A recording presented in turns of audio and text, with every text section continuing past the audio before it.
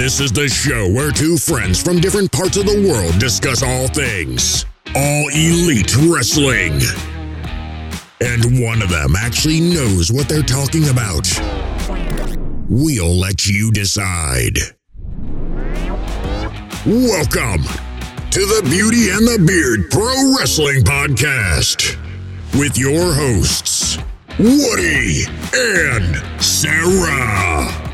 Welcome, everybody, to your AEW Dynamite review for September 15th, 2021. Dynamite comes to us from Newark, New Jersey this week. Really, it felt like the go-home show for a pay-per-view. Yeah. Because we have the Grand Slam, two-night Grand Slam event. We're getting a 2-hour Rampage next week, folks. Everyone's asking for it. Yeah, it was ironically on the Q&A we were talking about, are they going to extend Rampage or not? Little did we know, the very next week, or the very same week that we're recording it, they announced that, we're getting a 2-hour. But it's just a special. It's just a 1-week thing. Everybody likes it. Yeah, it's a test. It's a test. But we'll see how that goes. But yeah, it definitely felt like a go home show. A lot of stuff built to that show next week, or those two shows next week. Ton of stuff tonight. And as great as that was, the greatest thing that happened this week was that I got my profile back. Sarah is no longer in control of this guy's profile. It's all mine now. My beautiful face is back up there as my profile pic. Oh, beautiful, that's subjective, but still, my mama thinks so. Got my banner back up. My bio is back the way it was. I don't have any of that crazy stuff about Jon Moxley being champion or me being a Vince McMahon stan or My Little Pony. All that stuff is it's gone. But the thing is, though, what was your favorite? Or what was the worst? My favorite? My favorite was none of it. Oh, the none worst. of it was the worst. The worst, still the worst to me. Vince McMahon. That was still. You may not have realized that was going to be the worst of the bunch for me. No. That one really hurt me though. to have to, as a diehard fan of AEW who is sworn off WWE. Having that up as my profile was embarrassing for a whole day. It was really embarrassing. But if I could take some credit, what I think I did really well was everything that you did to me, I got payback in each profile. Because you made me a WWE stan, I just made you a Vince McMahon one. You're right. And it's kind of worse. You made me a massive fan of Cody. I made you a massive fan of Malachi Black wanting to kill the Nightmare Family. You did. Everything was a polar opposite, or at least in relation to, a mirror image of. And the My Little Pony was for Barbie. Barbie, yes. Good stuff. It was fun. All in good fun. It was interesting to me waking up every morning to see what you had ready for me. Or sometimes like a baby knowing that you had to wake up to that. Yeah. Sometimes I even got the message before I went to bed because obviously you go to bed before I do. Mm-hmm. You wanted to make sure I had that handy as soon as I woke up. Yeah. So I didn't want you waiting. No, of course not. There's nothing worse than waiting for something that you know is meant to be arriving. Yeah, no. I did love all your actual reactions that I got privately that no one else will have seen. Because let's just say, he's not so PC. No. No, some of my responses to you through DMs were definitely not clean. Not happy. But still, yeah. Hey, good fun. I know. Do you want to know the best bit? The British one was actually taking inspiration from my husband. It was inspiration from your husband? He said, I said, because he's British, right? Well, we're both British. Said, he went, what are you doing for his profile now? I was like, I don't know. I'm like beginning to I've got ones that I know I want to do, but I don't want to shoot them too early type thing. He said, do a complete British one. So that was good. Even the hubby got involved. And that sort of tied in too with I thought about that, mirrored the one, because with the Cody one, I made basically like Captain America Cody. Yeah. It was like very red, white, and blue, Star Spangled Banner stuff. So yeah, so I felt that with the British one. I felt that. Yeah, it was good stuff. So good job. Good job for your husband. And even you didn't think I'd be able to come up with anything. No, I didn't. I was wrong. Yeah. Very, very wrong. Very, very wrong. But I hope everybody was entertained by that. I think a lot of people were. They got a kick out of it. I'm glad they did. I'm glad they got entertainment from my demise. But I'm back. I'm back, folks. I'm back. Ready to go. No more bets for a while. Now let's take a bet break. How about that? Yeah. Take a break from a decade or so. We'll see you on the 100,000th episode of this podcast. Exactly. All right. Please, everybody, before we get rolling and everything, don't forget to check out all of our content that comes out weekly, which includes our Dynamite and Rampage reviews, topic discussions, interviews, Q&As, and reviews and previews of pay-per-views. Also, don't forget to follow us on Twitter. You can follow the channel at BeautyXTheBeard. You can follow me at LetTheBeardPlay, and you can follow Sarah at Strange_Pixie. You can. And please give us a follow on Spotify, Google Podcast, Apple Podcasts, or wherever you podcast at. So without further ado, Sarah. Yes. You ready to talk some Dynamite? Yes, let's go. All right.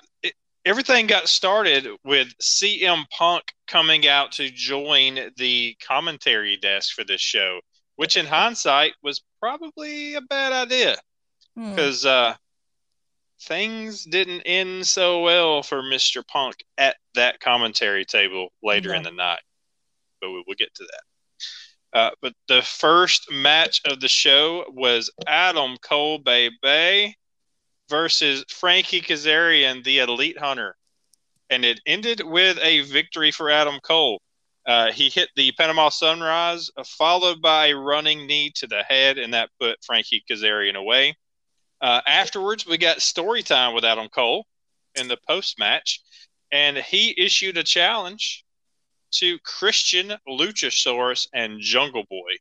We're going to get a trios match. It's going to be those three guys versus Adam Cole and the Young Bucks on Rampage next week at the Grand Slam event, the 2-hour special of Rampage. So, how did you like this opener?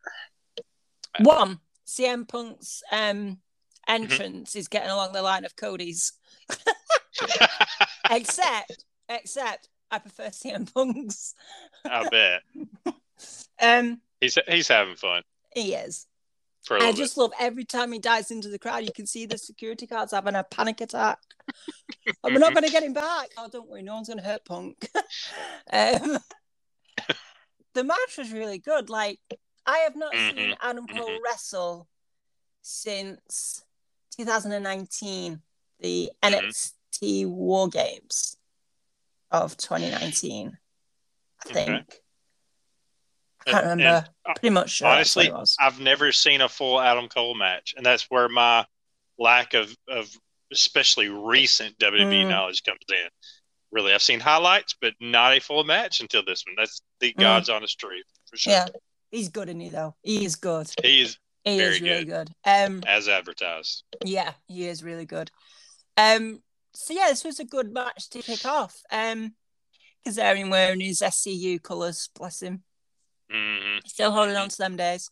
I just also like the fact that he was like, I've only been here for a short time, and there's three guys who've really gotten under my skin. It's like, dude, you've been here for like 2 weeks.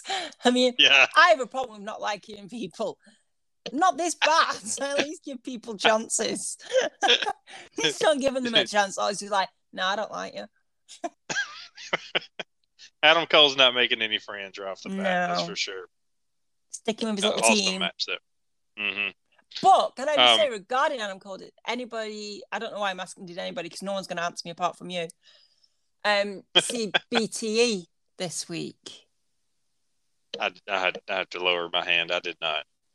Well, there was a very interesting bit in it where, obviously, back when it was the Bullet Club, and Kenny Omega and Adam Cole had a bit of, back and forth, kind of like, one-upping each other, trying to do things. And Kenny, in comments, killed him. So Adam Cole was like, "Oh, right, so catch me up on what's been going on," type thing. And they're like, "We're not the Bullet Club anymore. We don't do that hand movement, all this type of stuff." And he's like, "Oh, right." He said, "Right, well, I'm off to have a brewski with Hangman." And they went, about that. He's like, what? You'll have a drink, mate. And it's like, "No, why don't you have an energy drink instead?" And he picked up a Monster, which was the drink that was poisoned. And he's like, "On second thoughts, no, I'll have a Bang." And he was like, so what's? I'll go talk to Adam Page. And like, "Yeah, no." And as it cut away, and he was like, "Oh, I've got to be on Adam Cole's side and all this." And the Young Bucks like, "Should we tell him about Hangman? Should we just kind of like let him find out on his own?" It was quite a good little segment, and it was at the beginning. It's just Kenny once again playing that absolute like childish, cowardish heel. But I think he's probably my fave Kenny Omega. So it was a good BT. But if you've not watched it, go watch it. It's brilliant. There we go. That was my plug for BTE. Not that they need everybody, go check out BTE, including me. Yes. Then next, we got a pre-recorded promo to let us know that we are getting an AEW Tag Team title match on Rampage this week between the Lucha Brothers and the Butcher and the Blade. Should be a good match. That's going to be a good match because they were used to be teammates, didn't they, in Eddie's little family. It was a very short-lived family. It was a very short-lived family. But yeah, I can't wait to see the Butcher back in the ring because I've missed him. He's been off being a guitarist and that type of stuff. But yeah, I can't wait to see him back in because he is fun to watch. Yep, I watched. They competed on Dark this week, and if you haven't watched Dark this week, by the way, there's a plug for AEW Dark since you just did one for BTE. This was the first episode that was filmed at Universal Studios, in Orlando. So now it's going to be the home for AEW Dark, unless they have I want to say when they do live rampages, they may film Dark at the live rampage if I'm understanding that correctly. But other than that, Dark is going to be filmed there at Universal Studios, which is pretty cool because we're supposed to be making another trip down there next year. So when I mentioned it to my wife, I said, "Hey, they're filming Dark at Universal Studios." Ginormous eye roll. She's like, "Oh, great. You're going to want to get tickets." I said, "Yeah." Yeah. If they're filming while we're down there, I'm going. I'm down. So it's pretty cool. But this setting, just check it out though. The way they have it set up, it's a different look to Dark because you got banners hanging up in the background of the different pay-per-view posters and stuff, and it's a little more of an intimate setting. It looks maybe like there's 200 people there, I guess. Wow. The stage looks a little different. It's just a different look to it. So it's worth checking out. But it made me think of because Butcher and the Blade, they had a match there this week. So, all right. So check out BTE. Check out AEW Dark. Indeed. All right. Next, we had Tony Schiavone in the back with Sammy Guevara and Fuego del Sol. And Fuego got a contract, recently. Also, he's got a brand new car. Lucky son of a gun. But he wants the TNT title really, really bad. So much so that he laid out a challenge to Miro for the TNT title, and he's going to put his car on the line in this match with Miro. His other half at home going, "What are you doing? We just got the car. I haven't even got to drive it yet, and you're putting it on the line." It's still got the new car smell. He wants that belt bad. I have a funny feeling he's not getting it. No, I got a funny feeling he's losing that car. No. Too bad. Yeah. Whew. Next, we got an in-ring promo from Mr. Maxwell Jacob Friedman. This guy. Wow. This guy.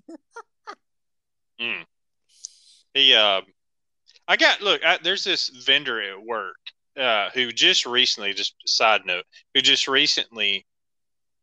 was a big WWE fan, and all of a sudden one day he came to work and was like, "Hey, you watch that AEW, right?" I said, "Yeah, that I do. That's all I watch." That MJF guy, he's pretty good. I like him. So now every Thursday, if I see, yeah. But every Thursday I say, because he loves the old school heels. He talks about these old school heels back in the territory days all the time. Yeah. And that's why he says that MJF reminds me, he's a little older than me.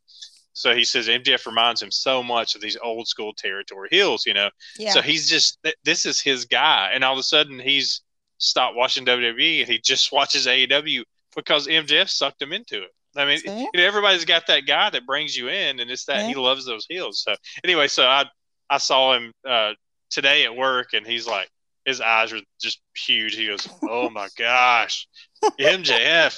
He just went on and on about this promo. So, yeah, because when you cut a promo on someone who is deceased, which basically he did, that is going to get you talked about. Not always in a good way, because some people.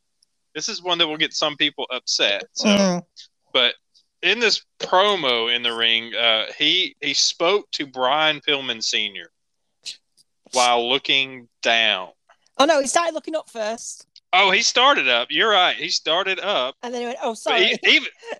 Even that was like, I was like, "Oh, man, really?" Like, but then when he looked down, I was like, oh, stop. So he's telling him that if his son he was basically telling Brian Pillman Sr. to somehow tell Brian Pillman Jr. from beyond that if he shows up at the Grand Slam next week, that he'll destroy him. Pillman's music hit, and MJF sent Wardlow to meet him on the ramp. But it was a swerve.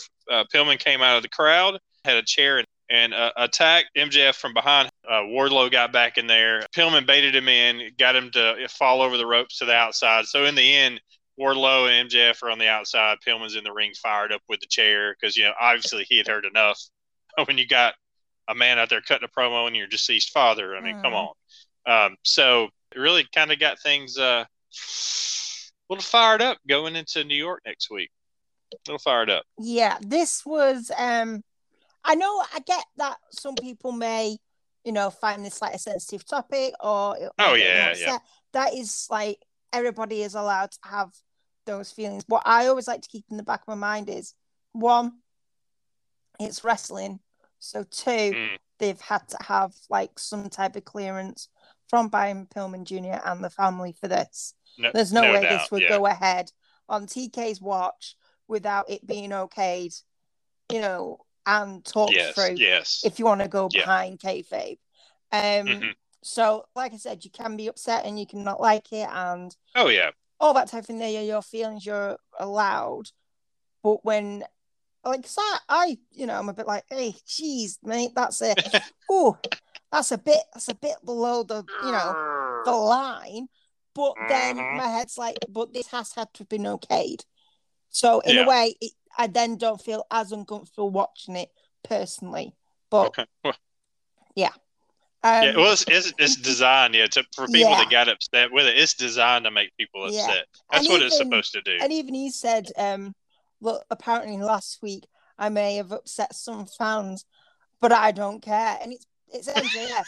He is like probably the best heel in like over a generation or something, because he's so good.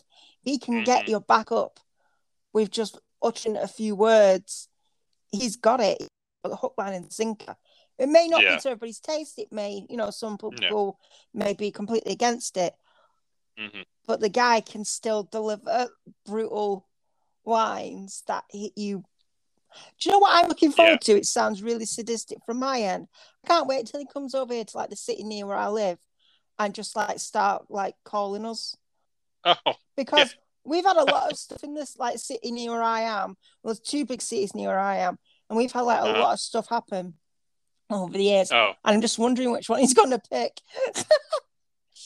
I'm sure he'll have plenty of ammo by the time he gets over there. Yeah, but that'll be interesting. Oh, it will be interesting from my point of view. I'll just be like, I would love I would love by that point for him to be feuding with Anthony Ogogo. Oh yes. That'd be something else for that UK tour. Yeah. Let him run down one of your guys. That would be something else. He's not going to run down Kip Sabian, is he? So. Yeah. He could, but probably more likely for the Anthony Ogogo route. By then, Kip may still be hiding from Miro. So, yeah. I would be. Yep. But after this, it was kind of the weird placement for this because they then showed an interview from earlier in the day with Brian Pillman Jr. with JR, which I thought was strange right after that segment. I almost felt like maybe this should have been before or something, but it was really just Jim Ross. It was weird because Jim Ross asked Pillman, did he plan to kick MJF's butt at Grand Slam? And I was like, well, yeah. What other plans would he have? Why is he having the match if he doesn't want to kick his butt? No, he's going to try peace talks and cake. No, Jim, we're going to thumb wrestle. That's what we're going to do. Yeah. We're going to sit down and talk it like adults. We're going to have a mediation, and I'm going to hold a pillow, and then I'll talk, and then MJF will hold the pillow, and he'll talk, and we'll work through our differences in front of a crowd of, 14,000 people?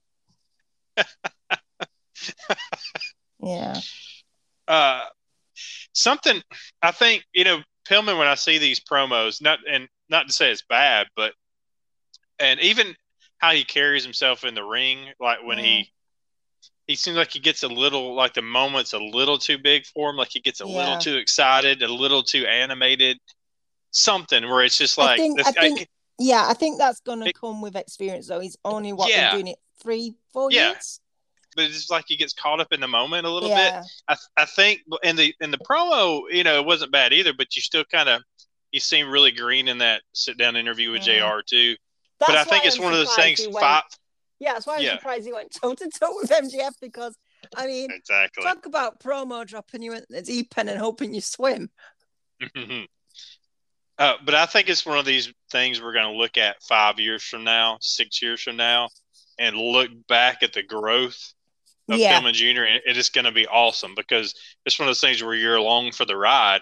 So you're seeing it now and you're literally watching the development of Pillman Jr. before our eyes. Yeah. So in 6-7 years, if he's climbed that ladder and these fiery promos and he's pulling one of these Cody Rhodes promos in the middle of the ring that, because Cody, he's one of he can get those rah promos that fire the fans up. He's really good at that.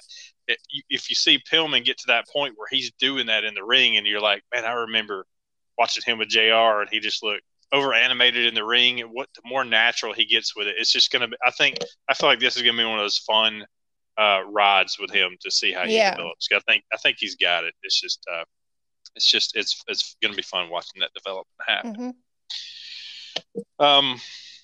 Alex Marvez was in the back with Jungle Boy Christian, Luchasaurus, and Marco Stunt.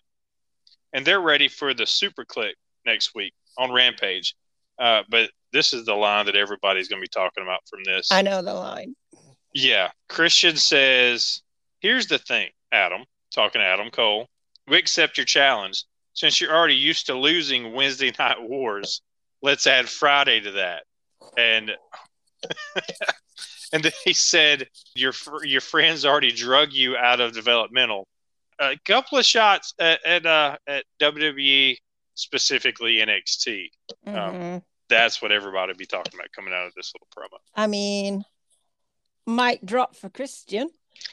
Them promos are getting a bit more fluid, aren't they? Yeah.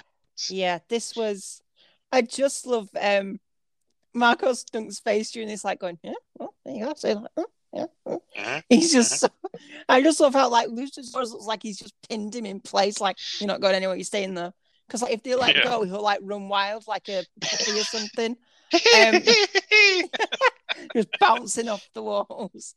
And then I always love Luchasaurus' little dinosaur growl at the end. Mm-hmm. And just feelings, happy feelings for that. All right. In the next match, FTR picked up the win over Matt Sydal and Dante Martin by hitting the big rig on Dante Martin. And that's how that one ended. But a great match. FTR's old school style versus Matt Sydal and Dante Martin's more aerial, quick moving, high flying. Yeah. It was all about trying to slow them down. So a good win, good match for FTR and those two. Yeah, Matt Sydal's brother injured as well. I wondered that myself because you got a tag guy who normally has a tag team partner tagging with another tag guy who's missing a tag team partner. I don't know. Unless they just wanted to feature Dante Martin because they seem to love doing that. Yeah. This was a really good match. It's always an interesting contrast putting FTR in with high flyers because the high flyers have basically got to break out of FTR's grasp, and FTR have to work really hard to kind of like ground them and just like kind of the way they cut up the ring and stuff. So I always love watching them kind of like contrasted matches because they get a bit ingenious and you just see things that you wouldn't normally see in, say, like two matches with like two high flying tag teams in, or a match with, two teams that work, really grounded. So yeah, I do love seeing them. It's just something different. It's not always the same formula. It's just different. Yeah. Yep. Next, we heard from Lance Archer, who was with Minoru Suzuki, and Lance was not happy about how Minoru Suzuki was treated in Cincinnati when he faced Jon Moxley. I think a lot of this stems from the fact that his theme music didn't get to finish. His entrance music, a lot of people were upset about that. They didn't get to the chorus of Kaze ni Nare, but that they're gonna get some revenge for that. They're gonna show Moxley and Eddie the true nature of strong style in New York. So we're gonna get that Lance Archer teaming with Minoru Suzuki versus Jon Moxley and Eddie Kingston. I am genuinely, and this is no joke, genuinely petrified. It does, it has the feeling of a New Japan match in AEW for sure, because this is a match we could have easily seen take place in New Japan. It's gonna be a hard hitter for sure. Yeah, I'm looking forward to it, but like I said, genuinely petrified. For everybody in the match, or just for Jon Moxley and Eddie Kingston? Just for Jon Moxley and Eddie Kingston, if I'm being honest. We ain't worried about you, Archer and Suzuki. Like, y'all can get pounded, but we take it easy. Just like Mox doesn't need any more reason to be like annoyed at the world, does he? Right now, let's be honest.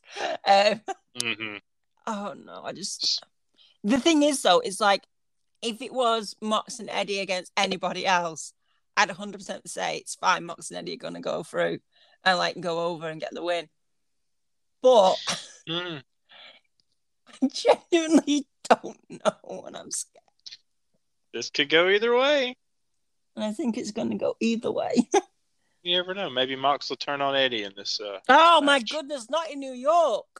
I'm not getting my TNT match. I'm not getting my tag match in New York. So let's not have Mox turn on Eddie in New York and just make it like, I know. Devastating. It is weird. It's a good point. For so long, we've been pointing to the show in New York going, Proud and Powerful are going to win the tag titles, or Eddie Kingston's going to win the TNT title, and neither are going to happen in New York. I'm a little... I'm excited for the show, but I'm a little bit, because neither one of those are going to happen. I'm a little bit miffed. Yeah, it's going to be okay, though. But at the end of the day, like, we knew the tag match, the belts for Santana Ortiz weren't going to happen as soon as Lucha Brothers won them. And up until... I watched it this morning, I was still holding out for Eddie Kingston to get the TNT match. And then it's like, so Eddie and Mox are going to... I was like, what's going to win the TNT title then? Because that's surely going to be on the line. Not at those shows. Doesn't look like it. Stop, TK. You doing? It's I've had such a nice birthday. Why would that's we what do it was? anything else? He spent all the happiness for you at that show, so you got all that happy. Now it's back to reality. We gotta worry about some other people. We're making other people happy with these. Well, I hope whoever's birthday it is have fun. It's somebody else's birthday somewhere. Enjoy all right. It gets taken away from you the week after. Next, Malachi Black made his entrance, and I'll tell you, was it during the Q&A? I think it was during the Q&A. Yes, when we were talking, we got the question from Slick about Stardust and all that with Cody, and I'd mentioned on there that I thought a good way for Cody to get it Black was to steal his entrance. So when Malachi Black was coming down, I saw I could see he had pants on, like suit pants or whatever, and I was like, "That's Cody." I legit thought the Cody. same. I thought the same so much. I was going, "That's bloody Cody Rhodes." That I was like, "How dare he? How dare he?" And he literally took till he got to the ring. And took the mask off. No, until he got to the ring and he sat down and the camera kind of panned from his hands. I went, "No, he's got tattoos on his hand. That ain't Cody." Okay. I didn't get it until I saw the mask coming off. I went, well, unless he stole Malachi's face, that's actually Malachi Black. Cody's not that good. I was legit I can't believe it. He's done it. I wasn't the only one. No, I was like, if this has happened, I'm never going to hear the end of it. From you and from Slick at the same time, I won't hear the end of it. And I was just like, no. That would have been even better had he removed the mask and it was Stardust. I can imagine Slick just going absolutely popping off the wall. Crazy. You going, I knew it. And I'm just going, why? Why can't I have nice things again? Birthday's over, sister. Clearly. So, but look, this got wild, though. It got really wild. Malachi was addressing the fans as members of the House of Black. So when he said, members of the House of Black, please rise up. You stood up. You stood up. Should I stand up? Should I stand up? He can see me. I'm standing up. It's is this like church? Do I stand up now? Yeah. I was like, the dog's asleep. I was like, I'll pick him up. He'll sort of stand up. But when he did this, he looked over and said, "Oh, we have I forgot what he referred to her as. Oh, an enemy in our midst. That's it." Yeah, and it was Rosario Dawson, the actress, but she's awesome, by the way. One of the co-hosts or judges on the reality show that Cody's on, the Go Big Show, the talent show that he judges on. But she's one of the judges on there too. So she's at ringside, and that's who he's talking to as the enemy because she's wearing a Nightmare Family shirt. I guess if you show up at an AEW event with a Nightmare Family shirt on, don't let Malachi Black see it. It's all because everybody else has been vacating them. Just I found a shirt here. I'm not wearing that. Cody sent me some free merch. I'm going to wear it. Cody's like, mistake. Don't worry. Please wear this at the show. It will make you look fantastic, and the camera will catch you, and everything will be okay. I promise, winky face. Never trust Cody again. And all the guys and girls in the back that used to have them jackets are going, oh no, big mistake, girl. What are you doing? Take it off, don't worry. Yeah. So Malachi, draw his attention is drawn to her, and he gets out of the ring to kind of confront her at ringside. During this, though, we see somebody coming from the stands in a solid red suit. It is Cody Rhodes. He has returned, comes from the stands all fired up. Apparently, he's coming from concession stands. He was probably buying one of CM Punk's ice cream bars, my assumption is, because I hear they are delicious. Apparently, they get you in the mood to fight because when he came down, he was ready to fight. But as Malachi turned around to see Cody coming, Rosario Dawson, I know, jumped on his back. I'm like, whoa. She was ready to try to choke out Malachi Black. It didn't work. I mean, she just hung on for dear life until she fell off eventually. I'd like to know the insurance for that. Yeah. So from that point on, Malachi and Cody lock up and they brawl into the crowd all the way up the stands. And as we go to commercial, they are fighting back towards the concession stand area. I guess going to get some more CM Punk ice cream bars. But yeah, they disappear as we go to commercial. So I have commercials. You don't. Did anything else happen during the commercial break that I missed? No, it basically just went to an AEW screen. That's what we got. Okay, so you cannot confirm or deny that they went and got ice cream bars. But can I just say though, you guys have a lot of commercial breaks. Jeez, man. Yeah. Hey, AEW's got to pay the bills, So does TNT. But you have more than us.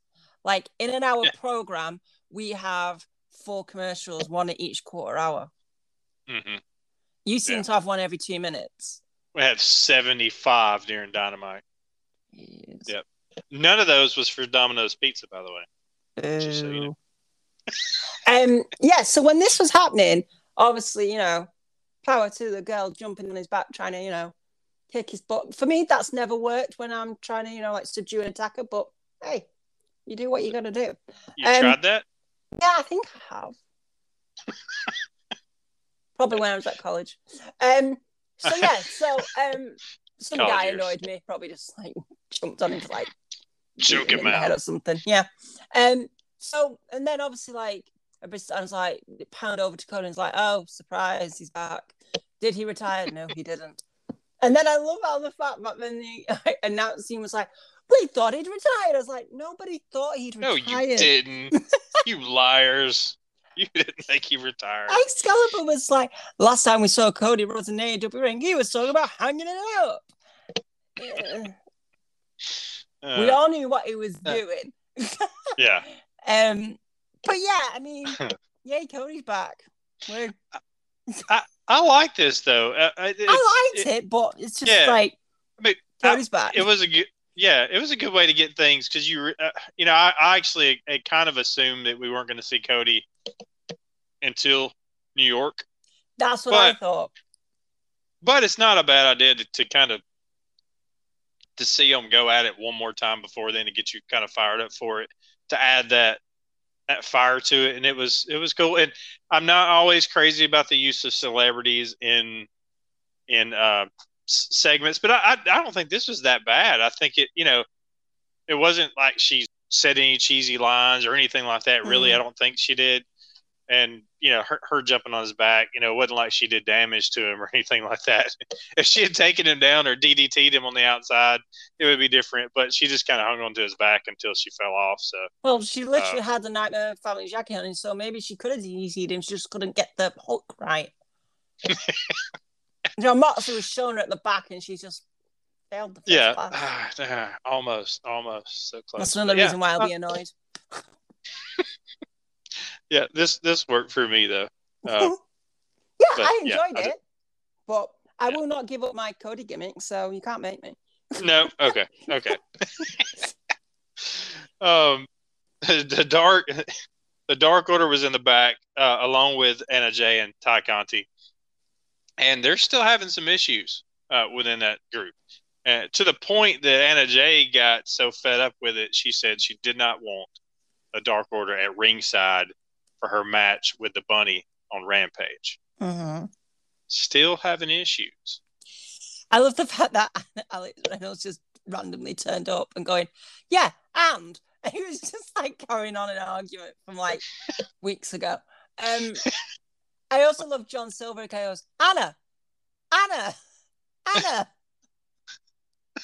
She's just come back. That's another thing you need to watch on BTE. John Silver trying to talk to Anna Jay, and Anna Jay literally not being able to hide the fact that she is cracking up with laughter at this segment. My husband went, she's not a very good actress. I went, she's not meant to be an actress. She's literally cracking up at a comedy bit that she can't hold together. It was so funny. So yeah, so that's why I just started laughing at this bit, because I was just remembering her just like literally trying to like keep a fixed face, but then like she just kept smiling and like slightly laughing and like holding a wine glass to hide herself laughing. So yeah, so it would be hard not to laugh with Silver doing something. He was like really like leaning on her and like dead close in like the side of her face, going, "Anna, I'm doing a hangman day. I'm just drinking." It's always time for random stuff.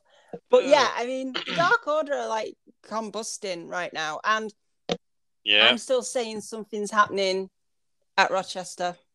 Mm-hmm. Whether Cowboy returns or whether it truly blows up into a Dark Order civil war, I don't know.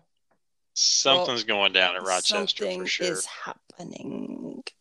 And Anna Jay cannot deal with those boys anymore. She's done. She's done. I don't want to see them anymore right now. Oh. She's like a mother that goes, "I just can't look at you right now." Just go outside and play. Just go outside. Go sort yourselves out. Yeah. I've heard that before. Yeah, so bad. Oh. So next we got Dan Lambert once again. This time he's in the ring, not in the luxury box. He's progressing, isn't he? He is. He's came down from his stoop.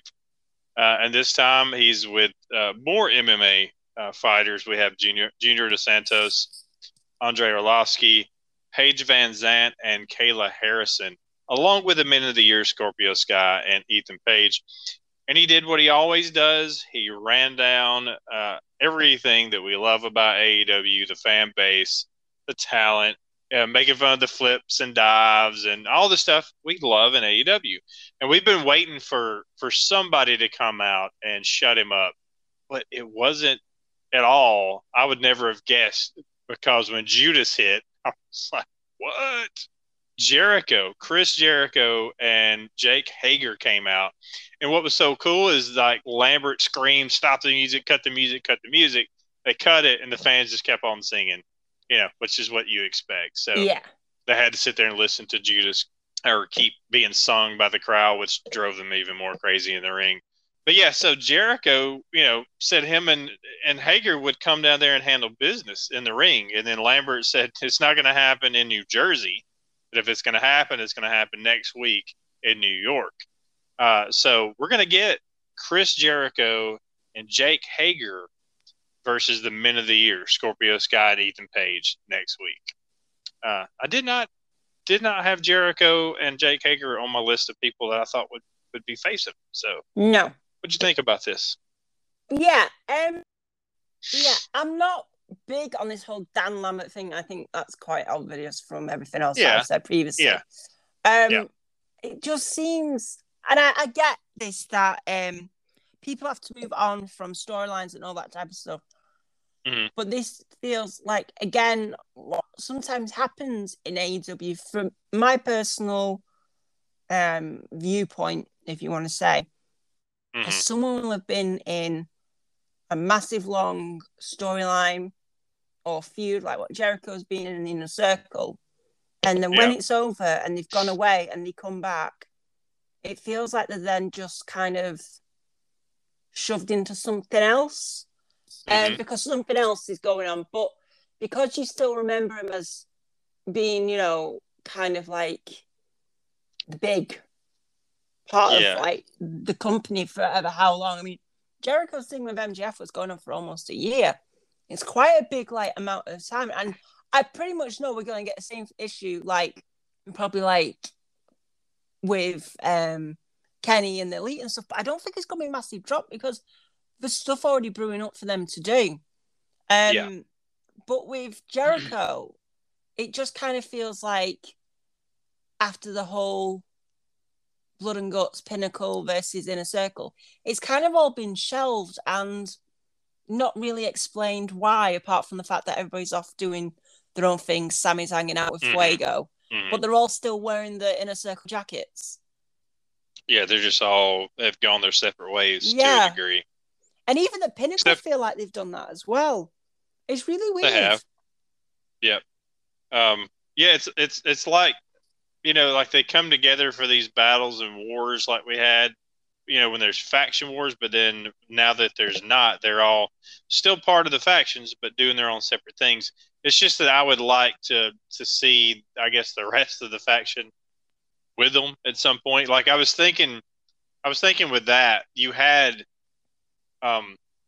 6, 7 people in the ring there with Dan Lambert. Well, Jericho's in a faction with more people.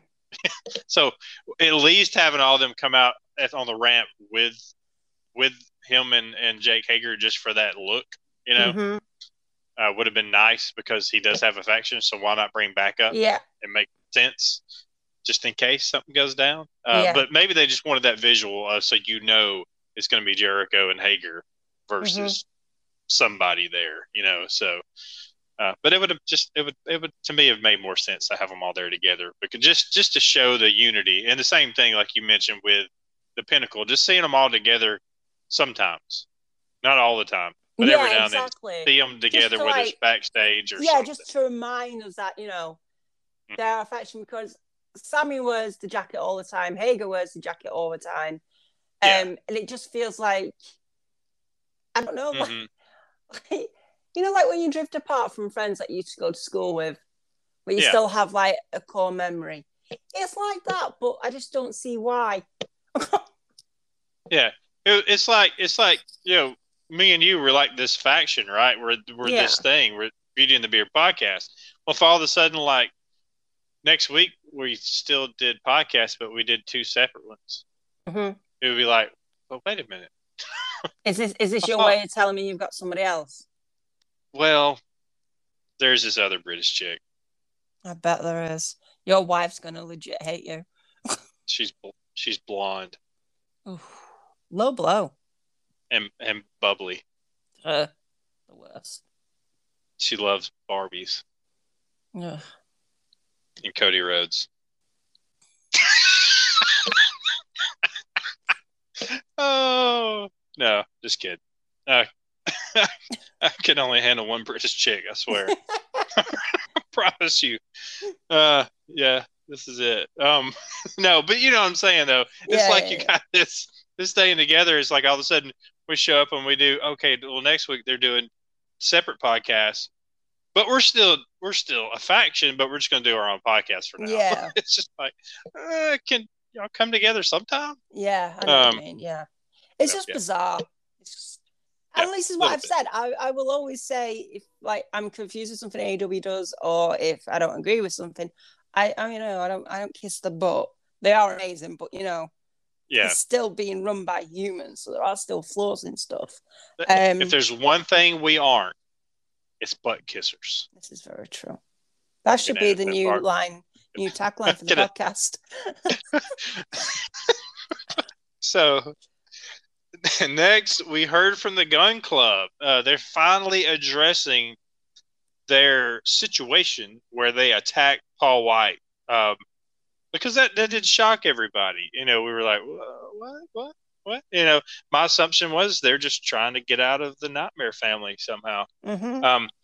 But it's all about trying to get respect. They felt disrespected because they do. If you look at, they do have like a massively good record together. As trios and tag teams and all that. So they got a legit beef as why they're not getting respect. And that makes sense. Them tying in with the factory. It does. But there is something to be said for quality of wins. But we'll just. It is what it is. I'm not going to tell them that to their face. I wouldn't. But they wanted to make a statement. No, there is. But if they wanted to make a statement, they definitely made a big statement by getting the biggest man on the roster. So you're about to say Big Show, weren't you? I was trying to think of a joke. I was like, the biggest man on the show. like their records are white hot, and they attack the biggest man on the show.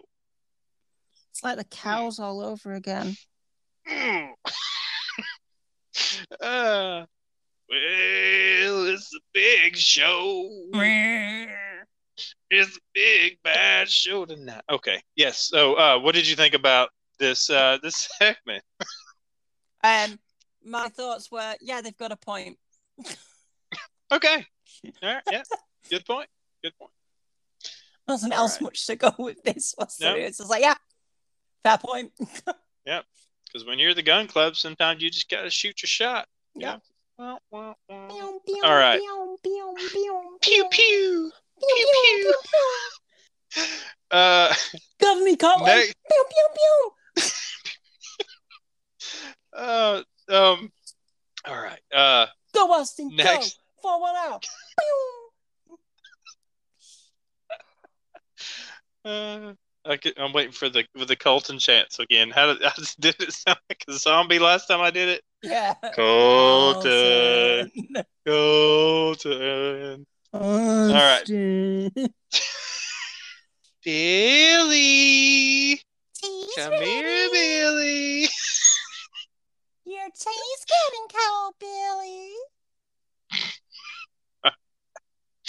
The next match. Oh, yeah. The next match, which I love, by the way. Yes. Versus legit Layla Hirsch. Hirsch, at the end, Hirsch missed with a moonsault, which she seems to do every match that I see her lose. She goes for that moonsault and misses. Maybe people have scouted her. Stop doing the moonsault, Layla. Stop doing the moonsault.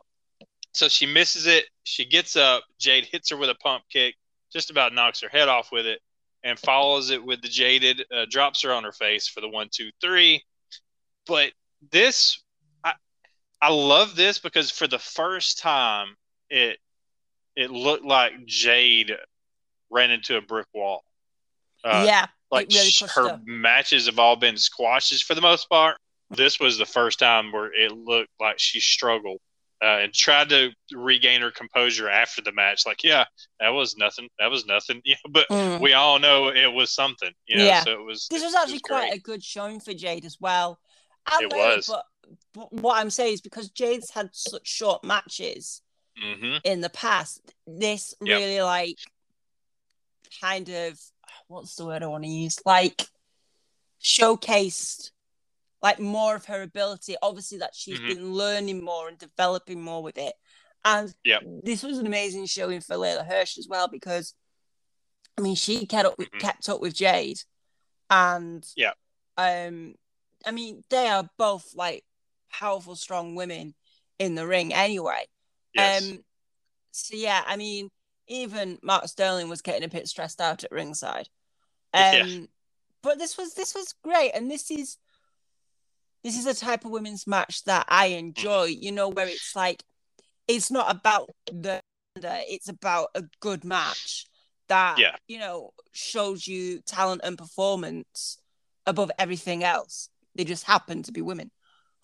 Yeah.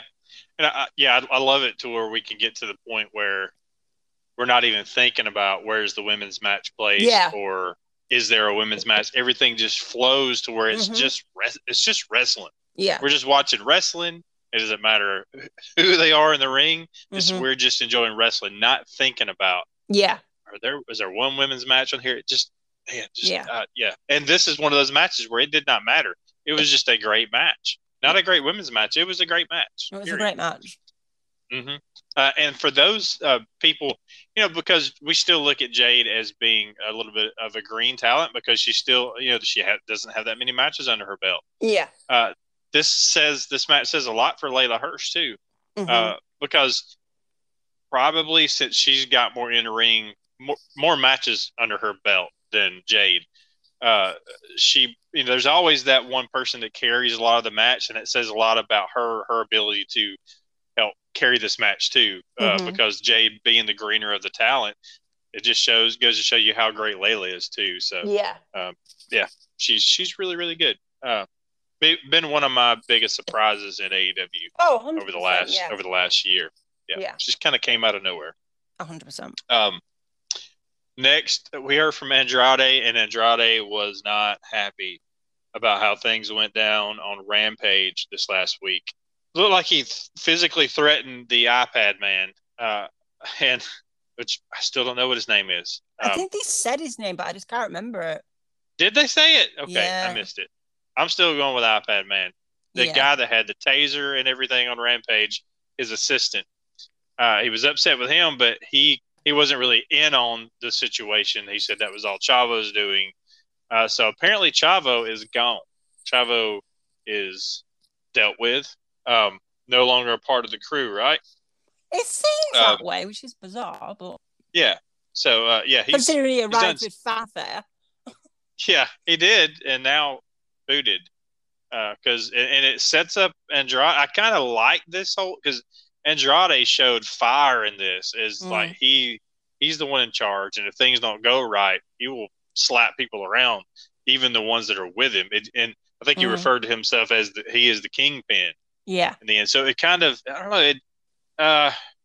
I think it just showed more fire in this promo than I've seen in some of the stuff so far. Some of the character work he's done. Yeah, I liked it. Yeah, I'm still struggling with this whole idea around Andrade. Yeah. I am giving it chances to, move into something or whatever the plan is. It's just right now not grabbing me as much as what I want it to. I don't know what it is. It may just be me, but I'm not feeling drawn to it. Like I'm like, oh, what's going to happen next week? I'm just like, oh, well, we'll see what happens next week. Yeah, and I agree. It hasn't really. There are not many layers to this character like we talk about with others. But I did like there was something about this one that piqued my interest more than the rest. Maybe it was just the anger that Andrade showed. I think is what got me. Yeah. But we'll see if we keep seeing just that same type of thing for the next couple of weeks. It might lose my interest again. Yeah. but I'm hoping this is leading in a certain direction. So we'll see. Next, Taz and Hook approached CM Punk at the commentary table. Oh my God. Kind of instigating something there with CM Punk. We know there's a little beef that started with Punk and Taz last week. And Punk got up from the table and was looked like he is about to put his hands on Hook maybe. I thought, whoa, we're going to get some Hook action here.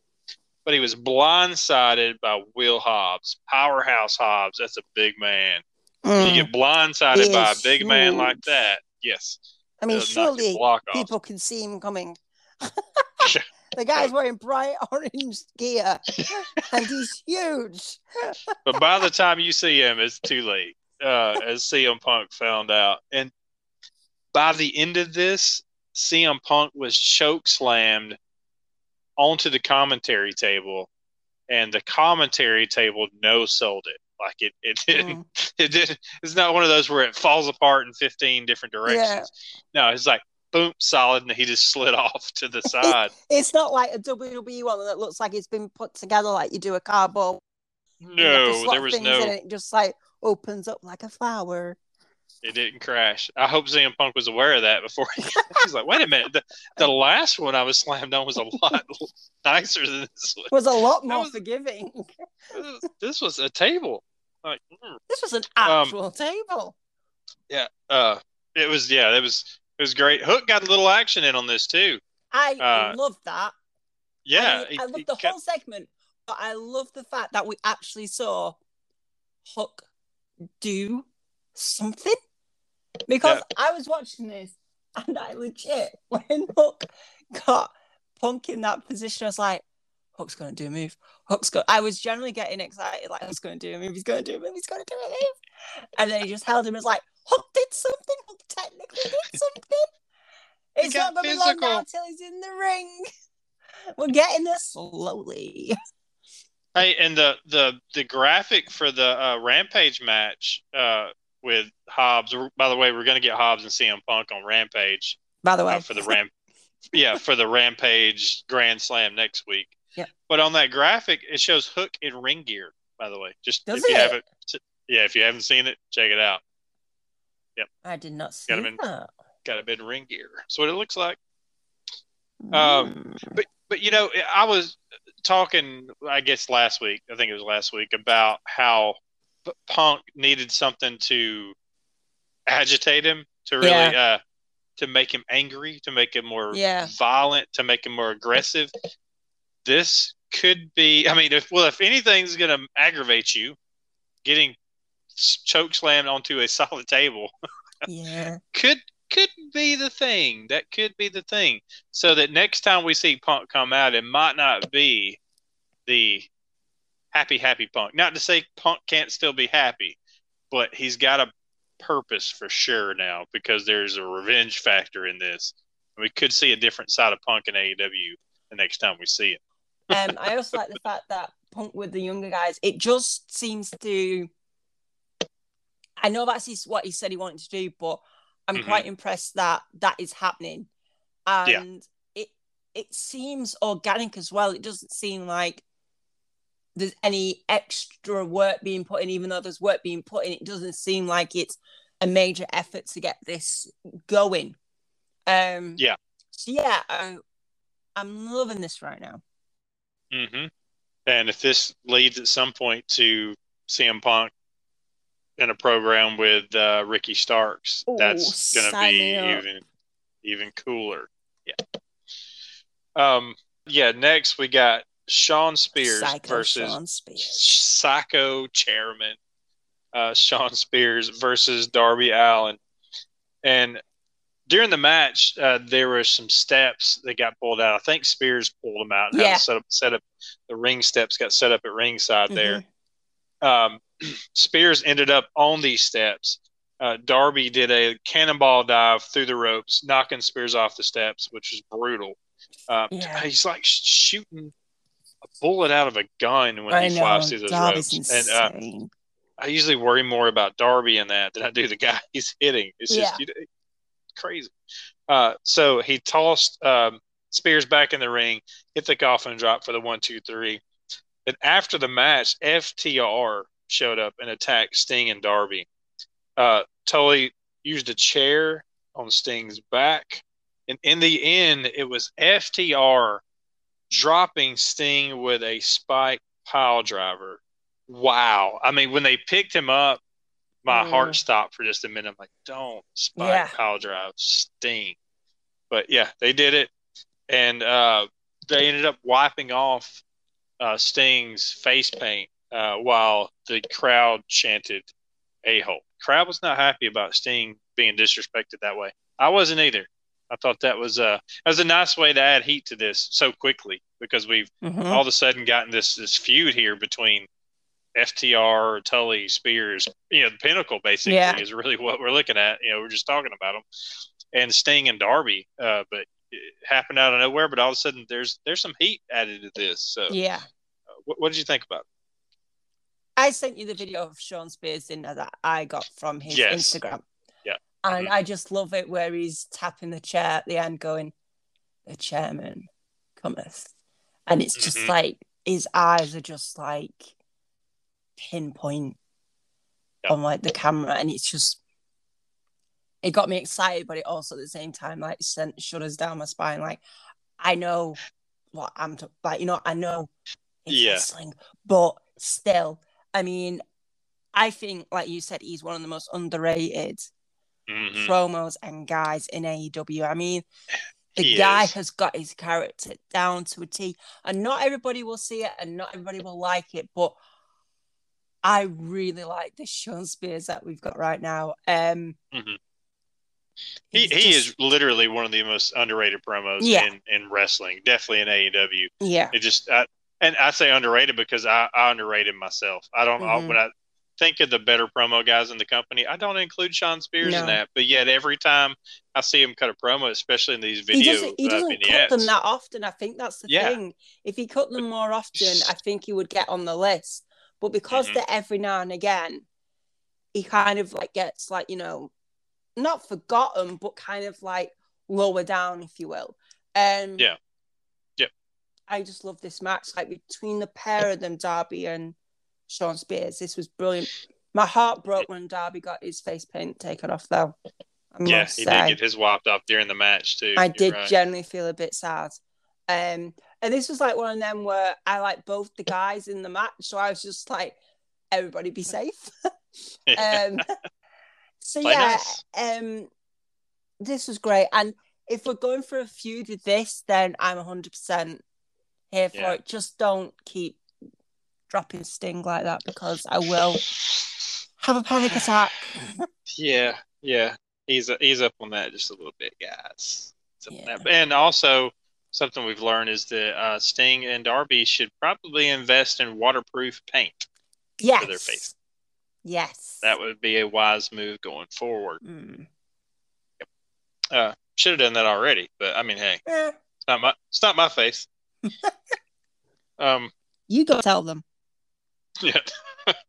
Not gonna do that. Excuse me, Mr. Sting. Excuse me.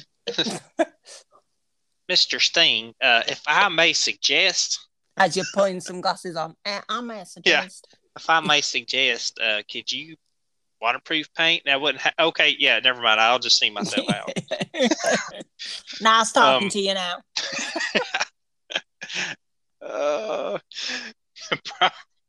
Next, we heard from Bryan Danielson, the American Dragon. He was in the ring with Tony Schiavone. Yeah, he means business in AEW. Basically, he means business. He's here to show that he is the best wrestler in the world. He was interrupted by Don Callis and Omega, though, because obviously Omega has a little bit to say about who's the best wrestler in the world. Mm-hmm. He is the AEW World Champion, but Callis was the one, as usual, running his mouth. He kept on running his mouth until Bryan told him to shut up.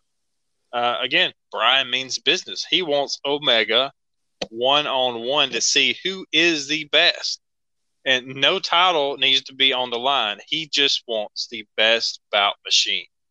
Yes chants break out in the crowd because, yes, everybody wants to see the American Dragon versus the best bout machine.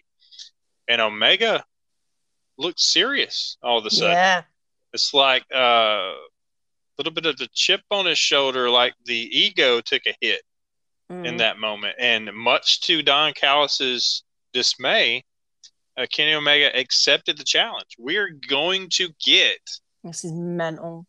Kenny Omega versus Bryan Danielson next week on free TV, not pay-per-view, not pay-per-view, on just regular old television.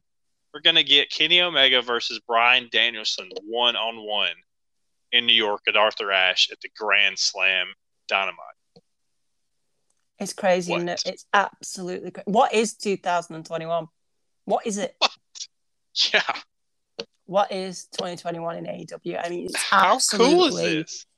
Mind-blowing right now. I mean, this is on everybody's dream list match. And it's been on it for ages as well. That's the thing. It's not exactly like, oh, yeah, that would be a good idea. Yeah. And it's not like, hey, Bryan, once you work your way up, wrestle a couple matches, and then we'll get to this. It's like, nope, straight to it. First match. Yeah. We're not just passing everybody. And it's not for the title. I like that. It doesn't need to be for the title. Punk comes in, yeah, there's Darby Allin. Adam Cole comes in, yeah, there's Frankie Kazarian. Bryan Danielson, yeah, there's Kenny Omega. Kenny Omega. That's the one I want. Oh, this is mental. Top shelf. Yep. I love this entire bit. I love the fact the line I loved so much from Don Callis was the hippie millionaire. What a difficult session this must have been for you to join AEW. I was just like, wow. Hippie millionaire. Wow. You went there. And he's like, great. So the company that was built on the back of Kenny Omega, and because it's what you wanted to help the industry, and people call me a carny SOB. Kenny told me he knows how you think and that you really believe this, so that makes you a mark like the rest of these people. My goodness, Don Callis, my goodness.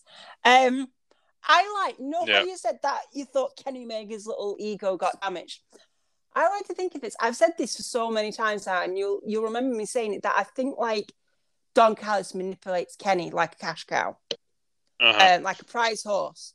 And once he's had his use and the belt's gone, he'll be dropped. Yeah. This for me, when Bryan Danielson made a point of talking directly to Kenny, not to Don Callis, which was like quite a significant kind of moment in it. I feel like a bit of like the old Kenny Omega came back. Not necessarily the face Kenny Omega, just the guy that doesn't need Callis all the time. Like the kind of bit more independent Omega. Like one of his strings had been cut slightly and started to fray from Callis. Yeah. And it's where he was like, where was it now? It was like, so you want the best bout machine. You want the god of wrestling. And it was like, and then I literally thought he was going to say no. And it was like, my answer is yes. And it was dead serious. And Don Callis is freaking out to the side. But Kenny was focused. He wasn't even paying. There was none of the goofiness. Acting, Kenny, or anything like that. Kenny meant business. And I feel like that little bit of control Callis had over him kind of slipped there. And that was Don Callis freaking out. Oh, the fact that, if you can't control Kenny, like he's basically out of a job again. So. And a lot of the stuff I saw on Twitter, which mostly positive. How could you not be positive about getting this match? But it was like, why is this not gonna? Why are we not waiting for the pay-per-view to get this? Why are we? We're just going straight to it. There needs to be a build to it. Look, there are some matches that need a build. Christian Omega needed a build. You needed something, a story to get to that. Yeah. There are other matches. Even the Omega Adam Page story obviously needed a 2-year build plus. But there's a story to that. You need that purpose for there to be that, to give a lot of meaning to that clash. But some matches you don't need a story. The story is the match itself with this. That's as simple as you get it. And my thought was, this won't be the only or the last Kenny Omega Bryan Danielson match. No. My thought here is what they'll do on pay-per-view to make this different. Yeah. If they'll have this match will be great. This match will be amazing, no doubt. But at some point on a pay-per-view, when we revisit this, my thinking is that it will be an Iron Man match on a pay-per-view. That's how you'll differentiate or make that seem even more special. Yeah. Even if the title is not involved, Kenny Omega by then has lost the title to Adam Page. Maybe that match is for a shot at the title or something. I don't know. But making that an Iron Man match, a 60-minute match between those two on pay-per-view, that's how you make that special. You save that for pay-per-view. You can still have an awesome match on free TV, but you save something as epic as that people would, if I'm going to get Kenny Omega versus Bryan Danielson for 60 minutes, take my money. Legit, like, seriously. That's something you'll never see again. But like you said, like some people are saying like they want a story.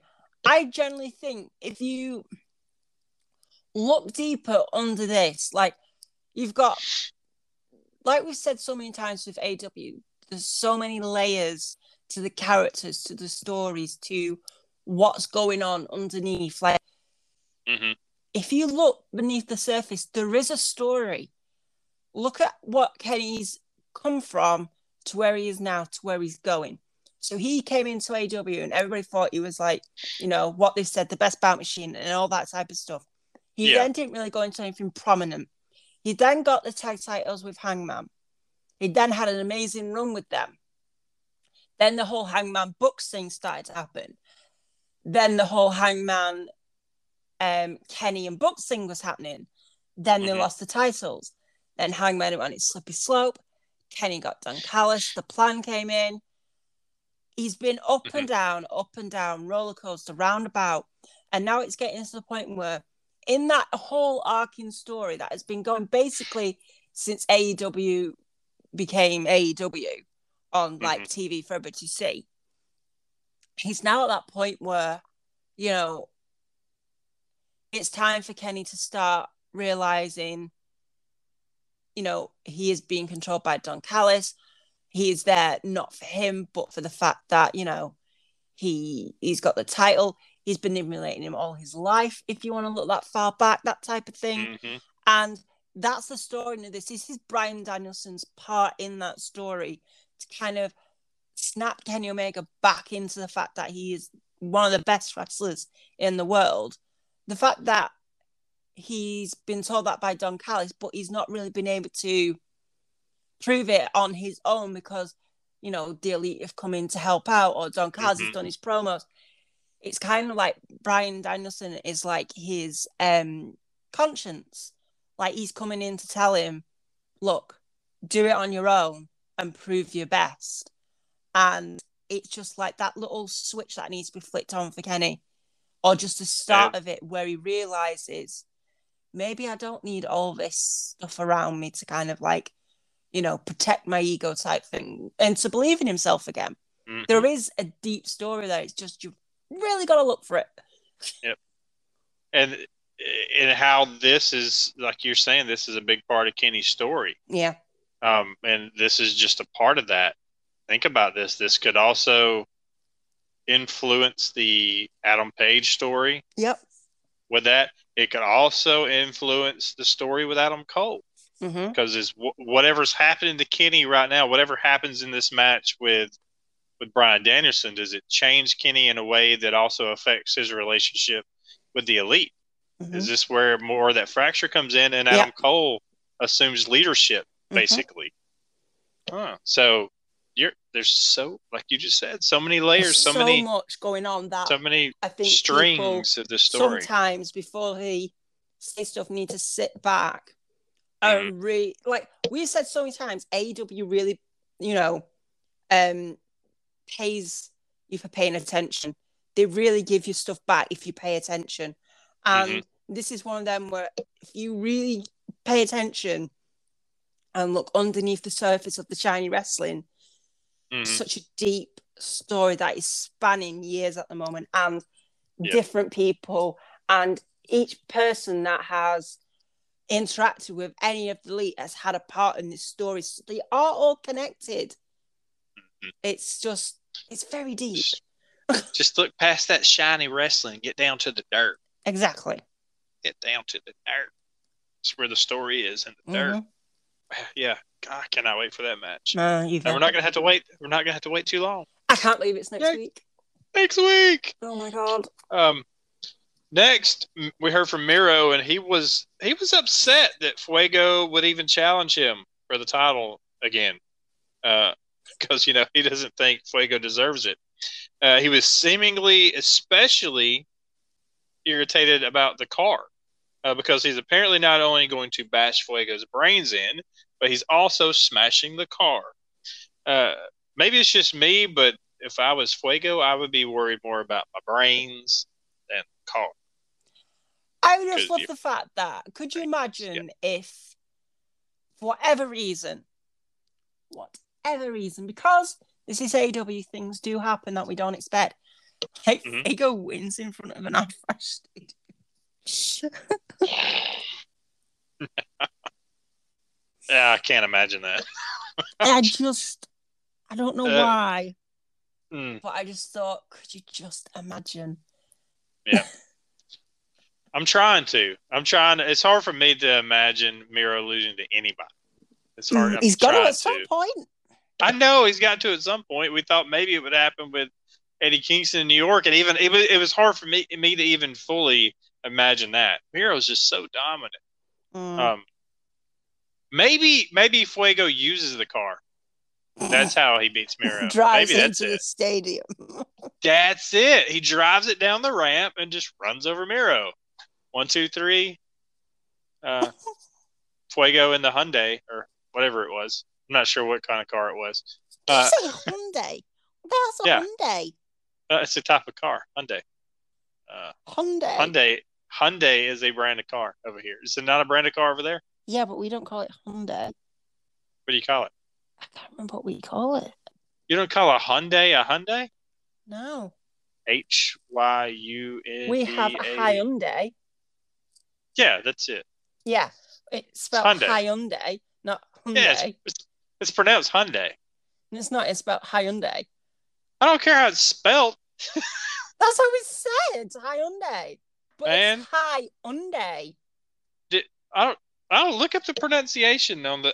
Maybe I've been saying it wrong my whole. I thought that. Okay, in the comments, is it a Hyundai, which sounds silly, or is it Hyundai? I think maybe the Y is silent. Sometimes letters are silent. No, I need to do a poll. Is it Hyundai or Hyundai? And I'll spell it the same way, but in brackets, I'll put US and UK. Sometimes I'm not even sure that's what brand of car it was, but we're going with it for the sake of this argument. It's probably a Kia, but we're like Hyundai. I'm doing a poll. Look, sometimes letters are silent, and sometimes co-hosts need to be silent. You're so lucky I've not got your profile this week. I know. You'd make me a Hyundai. Why are you saying it like that? It's just a Hyundai. Hyundai. No, I sound like a Street Fighter character. Hyundai. Hyundai. That's like my special attack sound. Hadouken. Finish her. Hyundai. Hadouken. Okay.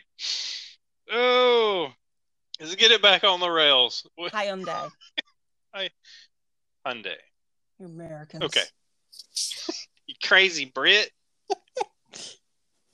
Okay.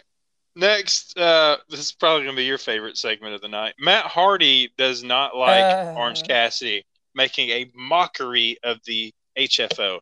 And because of that, he wants to take away everything that's cool about Orange Cassidy, starting with his hair. So we're going to get a hair versus hair match at some point. Why? Somebody's getting bald. That's what's happening. Why? Somebody's going to get their head shaved. Why?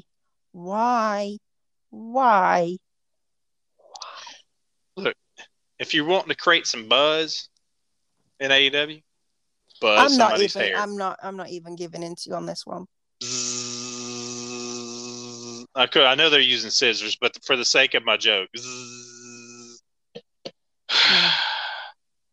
I don't know. This is very, very other company stuff, and I'm not a fan.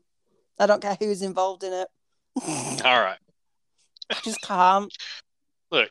As soon as this came up, I was just like, oh, fast forwarding this bit. It's the first time I've ever done it. Let me at least ask you this. If one of the two were bald, who would look better bald? Matt Hardy or Orange Cassidy? I have no idea. I don't really care. Which one would you prefer bald? That's all I'm asking. It's a simple question. I don't know. I've not even given it any thought. Give it thought now. I'm asking you to give it thought. I'll wait. I have no idea. I don't care. Move on. I don't care so much. I don't care. I really don't care. Play my game. I don't know how many other ways you want me to say it. I don't care. I really don't care. She really doesn't care. Okay. So moving on to the main event before I get her even more irritated about that segment. We have Jon Moxley and Eddie Kingston versus 2.0, Jeff Parker and Matt Lee. And before the match even got started, there was a sneak attack, as you would probably suspect would happen in this match, because as Moxley and Eddie were making their way through the crowd, just as they got to ringside, they're blindsided by Parker, Lee, and Daniel Garcia. Garcia is always with those two. So you have that sneak attack, and it was a good match after that, a fairly short match, because there was some post-match stuff that happened. Had to leave a little extra time. But this is how the match ended, though. Eddie held Matt Parker for Moxley to hit a running lariat. I'm not sure what that combination move is called. It's like Eddie holds him up for Moxley to come just run him over. Yeah. But either way, looks like it hurts. And that's what put Matt Parker and 2.0 away. So no surprise, Moxley and Eddie get the win. But afterwards, out comes Minoru Suzuki. And his music hit, and it played all the way through. So what didn't happen last week happened this week. Everybody got that chorus. And then Archer came out of the crowd and attacked Eddie at the same time that Suzuki went after Mox. So the show ends with all four men brawling in the crowd. You had Eddie paired up with Lance Archer in the crowd, just brawling, and you got Moxley and Suzuki brawling through the crowd. So it just ends in chaos. I wanted it to keep going. It's like it cut off with Moxley and Suzuki battling. No. It's like of all the shows to run short, I wanted to see more. So how did you like this ending to the show? I'm happy that Mox and Eddie are still friends because I am fearing Moxley turning on Eddie, and I don't like that thought. So I'm glad that they're still friends. Shh, stop putting stuff in the universe. So I'm really glad that's still there. 2.0 seem to be getting a bit, big for the boots. I love those guys. I know. I generally do like them, but just not when they're up against Mox and Eddie. Then I don't. I do like it when Mox and Eddie work together. They just generally look like they're just having fun. But where it used to be Eddie looked annoyed all the time, now Moxley looks annoyed all the time, and Eddie looks like he's having fun.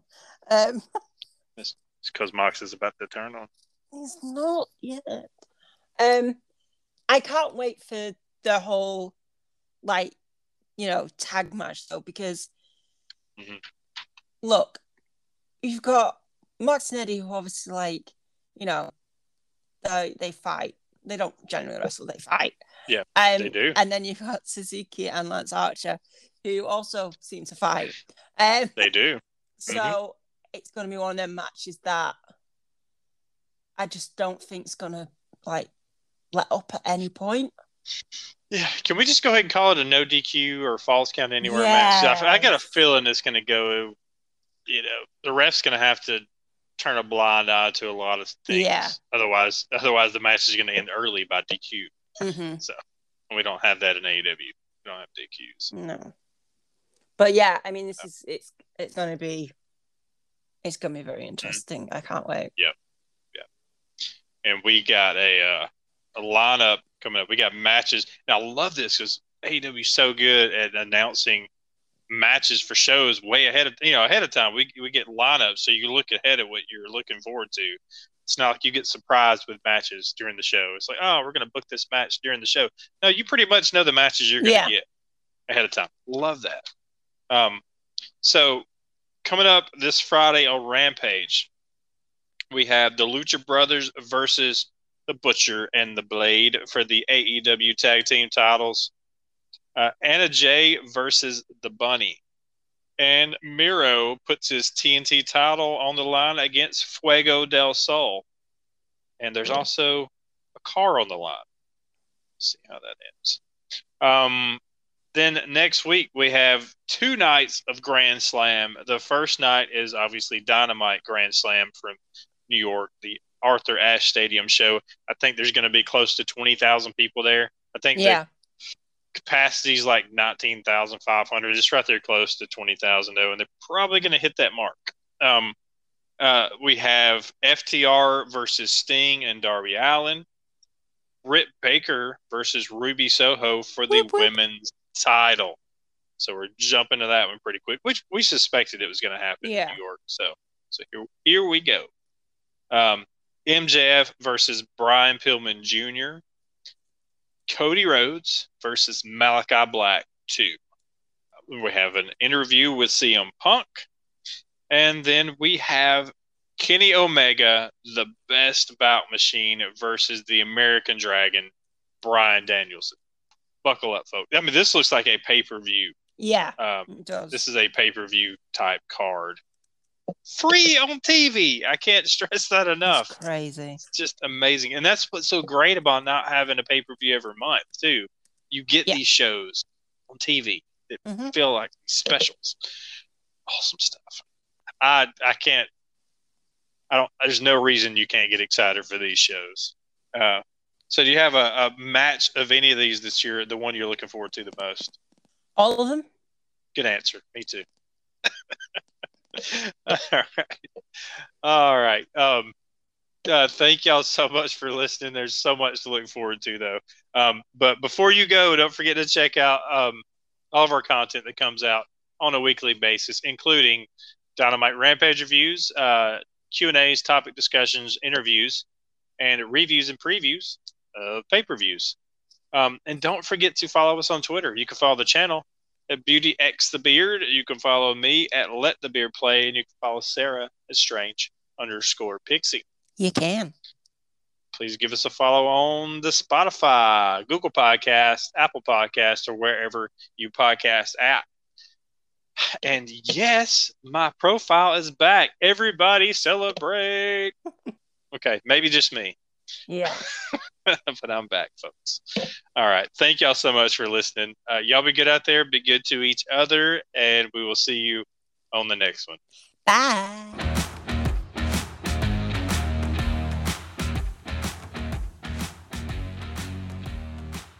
Hadouken! Finish her. Honey!